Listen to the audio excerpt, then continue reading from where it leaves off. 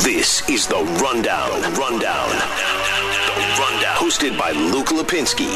98.7 FM, Arizona's sports station. Live from the Auction Community Studio for the next half hour. Luke Lipinski here with you. Jesse Morrison behind the glass dancing. Sarah Cazell walked by to dance for 5 seconds, which I appreciate because she's a busy woman. This is, to me, this is the real start of the playoffs. How long have we been waiting for this? Like 11 years where it's meaningful playoffs here in the Valley? I was in 5th grade.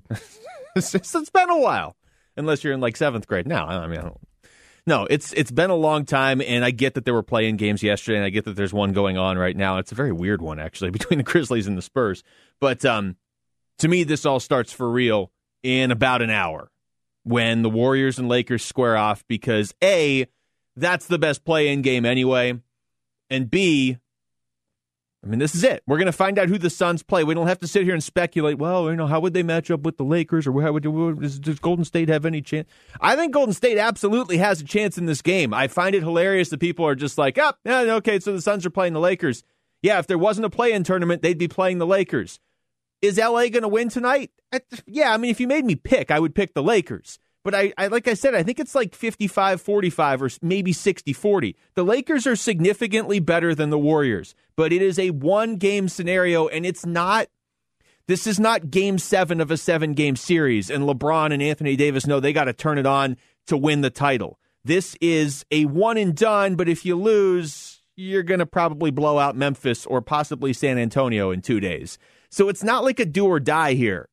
And I do think the Warriors are looking at this as like, okay, let's try and move up as far as we can. I think that this game means a little bit more to Golden State. I'm picking the Lakers to win, as everybody else is, but I'm not picking it in such a way where it's like, yep, that's a foregone conclusion. I absolutely think Steph Curry could win one game single-handedly, especially in this format. And if that happens, the Suns then would go through the Warriors, and they would go through the Warriors. So then you would have the Warriors, and then the second round you'd have Denver or Portland. That's the easiest path you're going to get through the Western Conference. And the Suns should have an relatively easy path after winning 51 out of 72 games.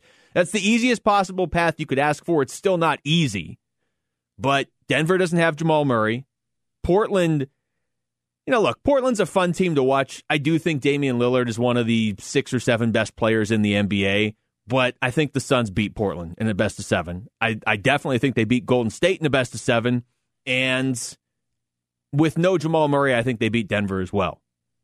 That's a much better path than having to go through the Lakers and then the Clippers and then the Jazz at full strength or whatever. Not to say they can't do it. But again, it's all about your path through the playoffs. And we don't have to speculate anymore. I guess we do for the next half hour. But after that, we're going to find out tonight. And I'm excited for this game. I think it's going to be a good game. Yeah, the Suns are better off if the Warriors win, but look, it's not like it's over if the Lakers win. There's certainly a way the Suns could win that series.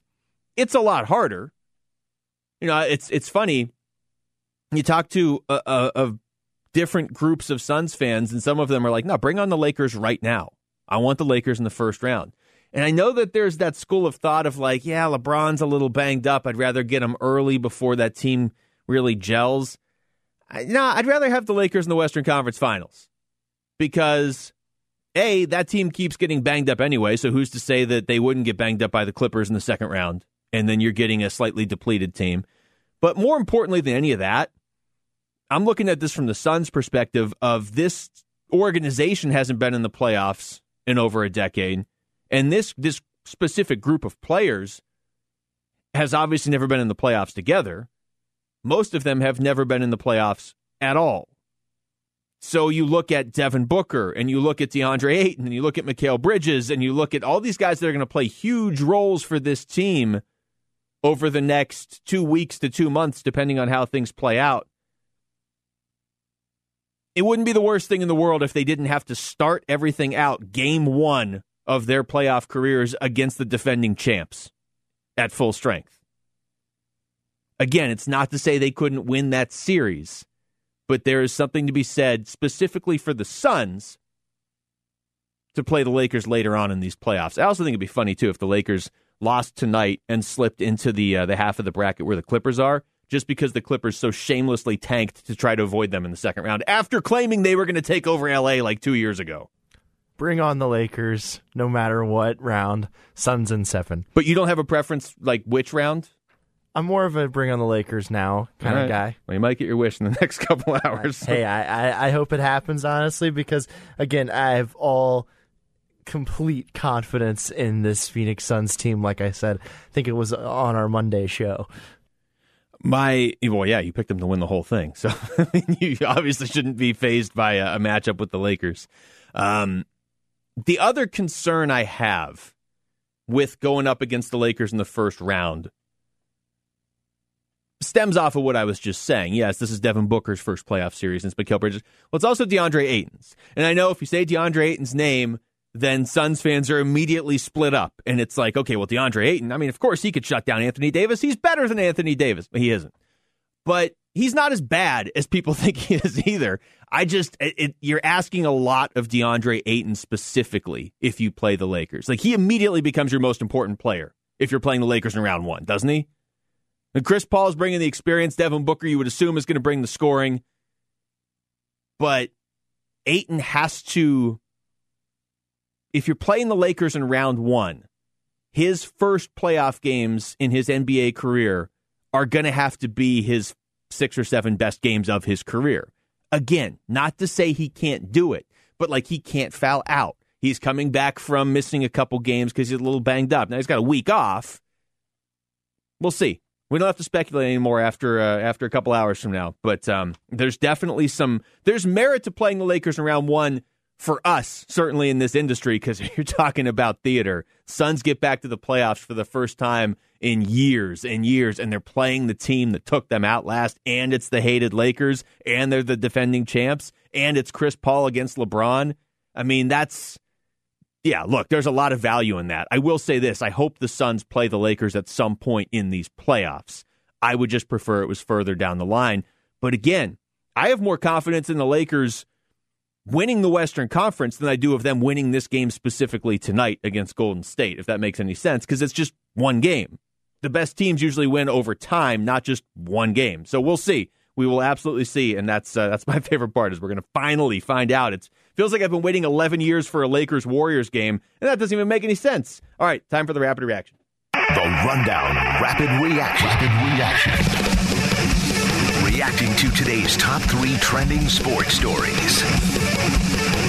Well, we will start with some good news for the Diamondbacks, which I didn't even know was possible, but here we are.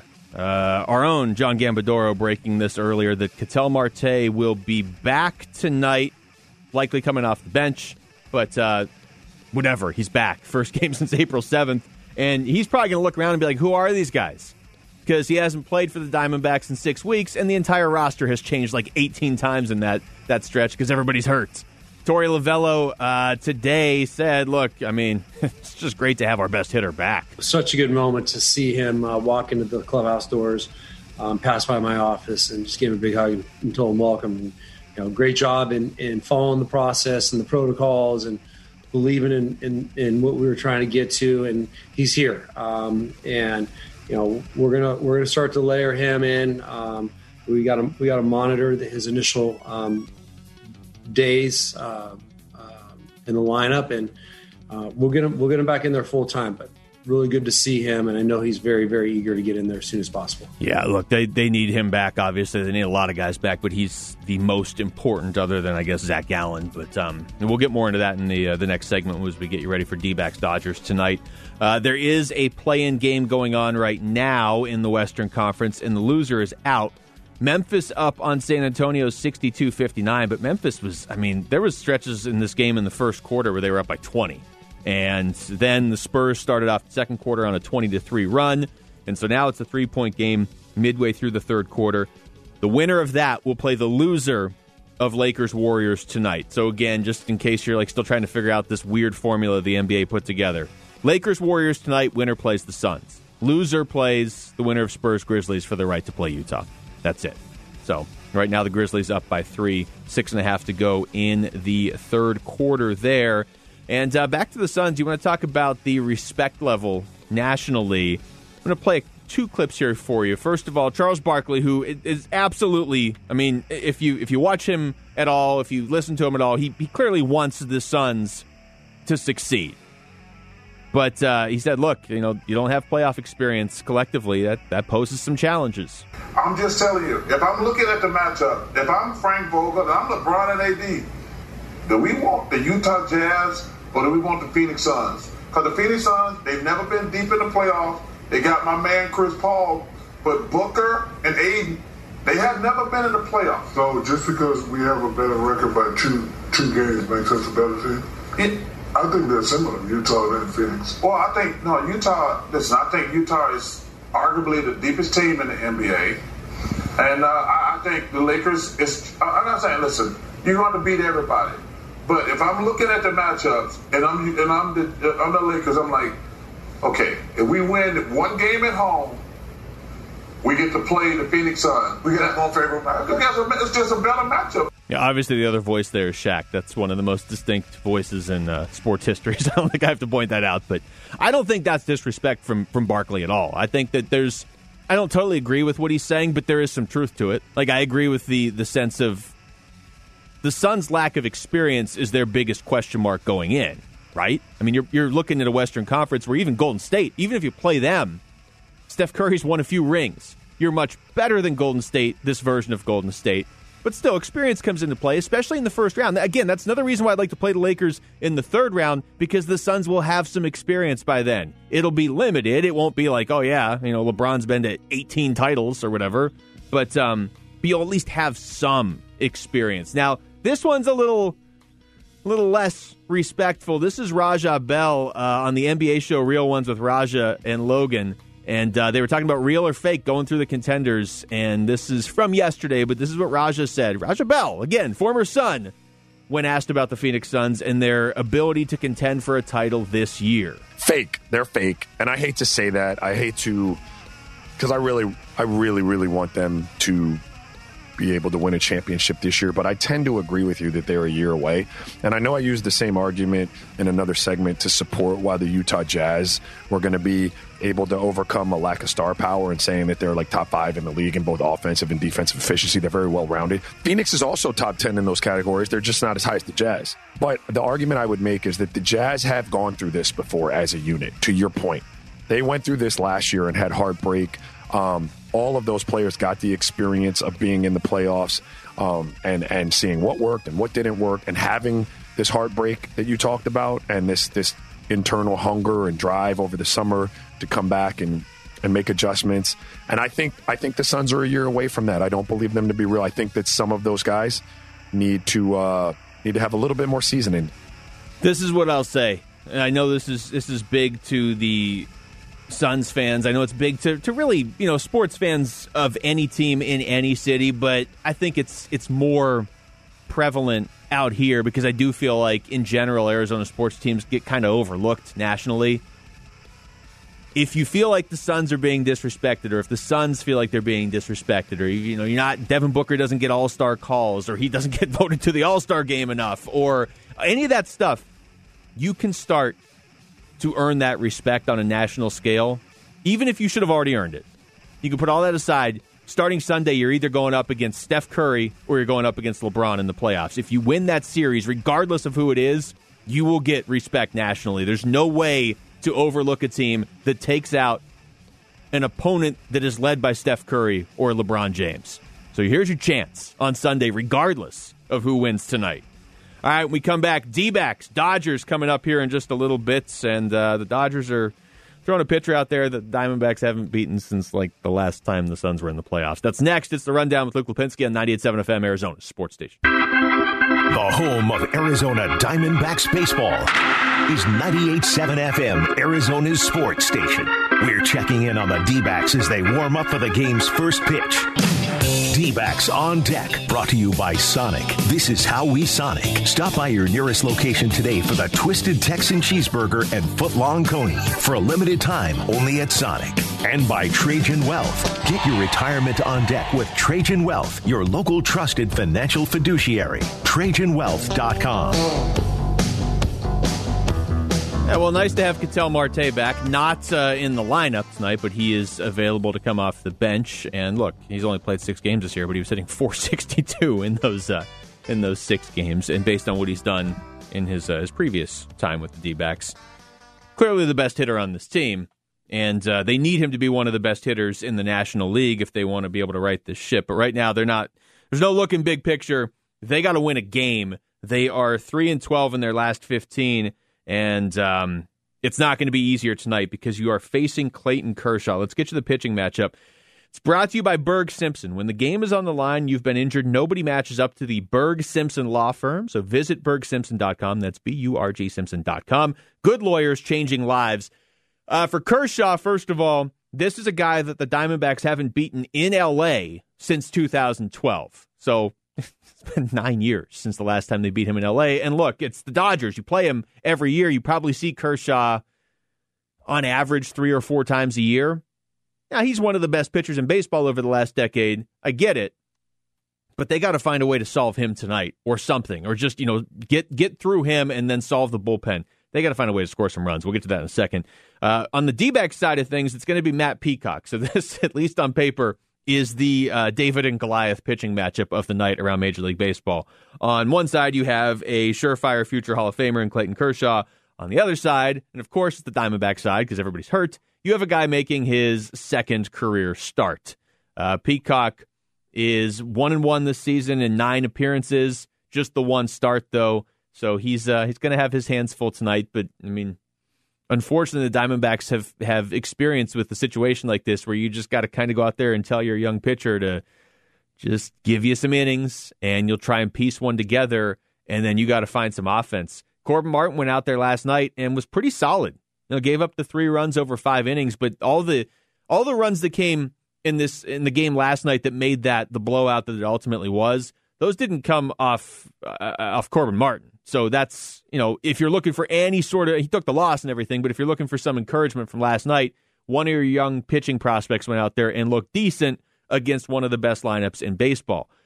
But still, you're looking at a pitching matchup tonight of Clayton Kershaw against Matt Peacock. That's tough on paper. Kershaw, by the way, throwing the slider more than any other pitch this year for the first time in his career, 47% of the time. But he continues to be effective, 6-3 with a 3.20 ERA this year. So nothing new for him or the Dodgers. It's going to be a tough one for the D-backs in that respect tonight. Let's get you the MLB standings brought to you by PNC Bank, financial tools and tech to help make things easier. And we'll just look at the NL West since it's still relatively early in the season. The Giants and Padres tied for first in the division. Giants 26-16, technically have them on percentage points. Padres 27-17. Dodgers 2 games back at 24-18. D-backs 6.5 back of the Dodgers at 18-25.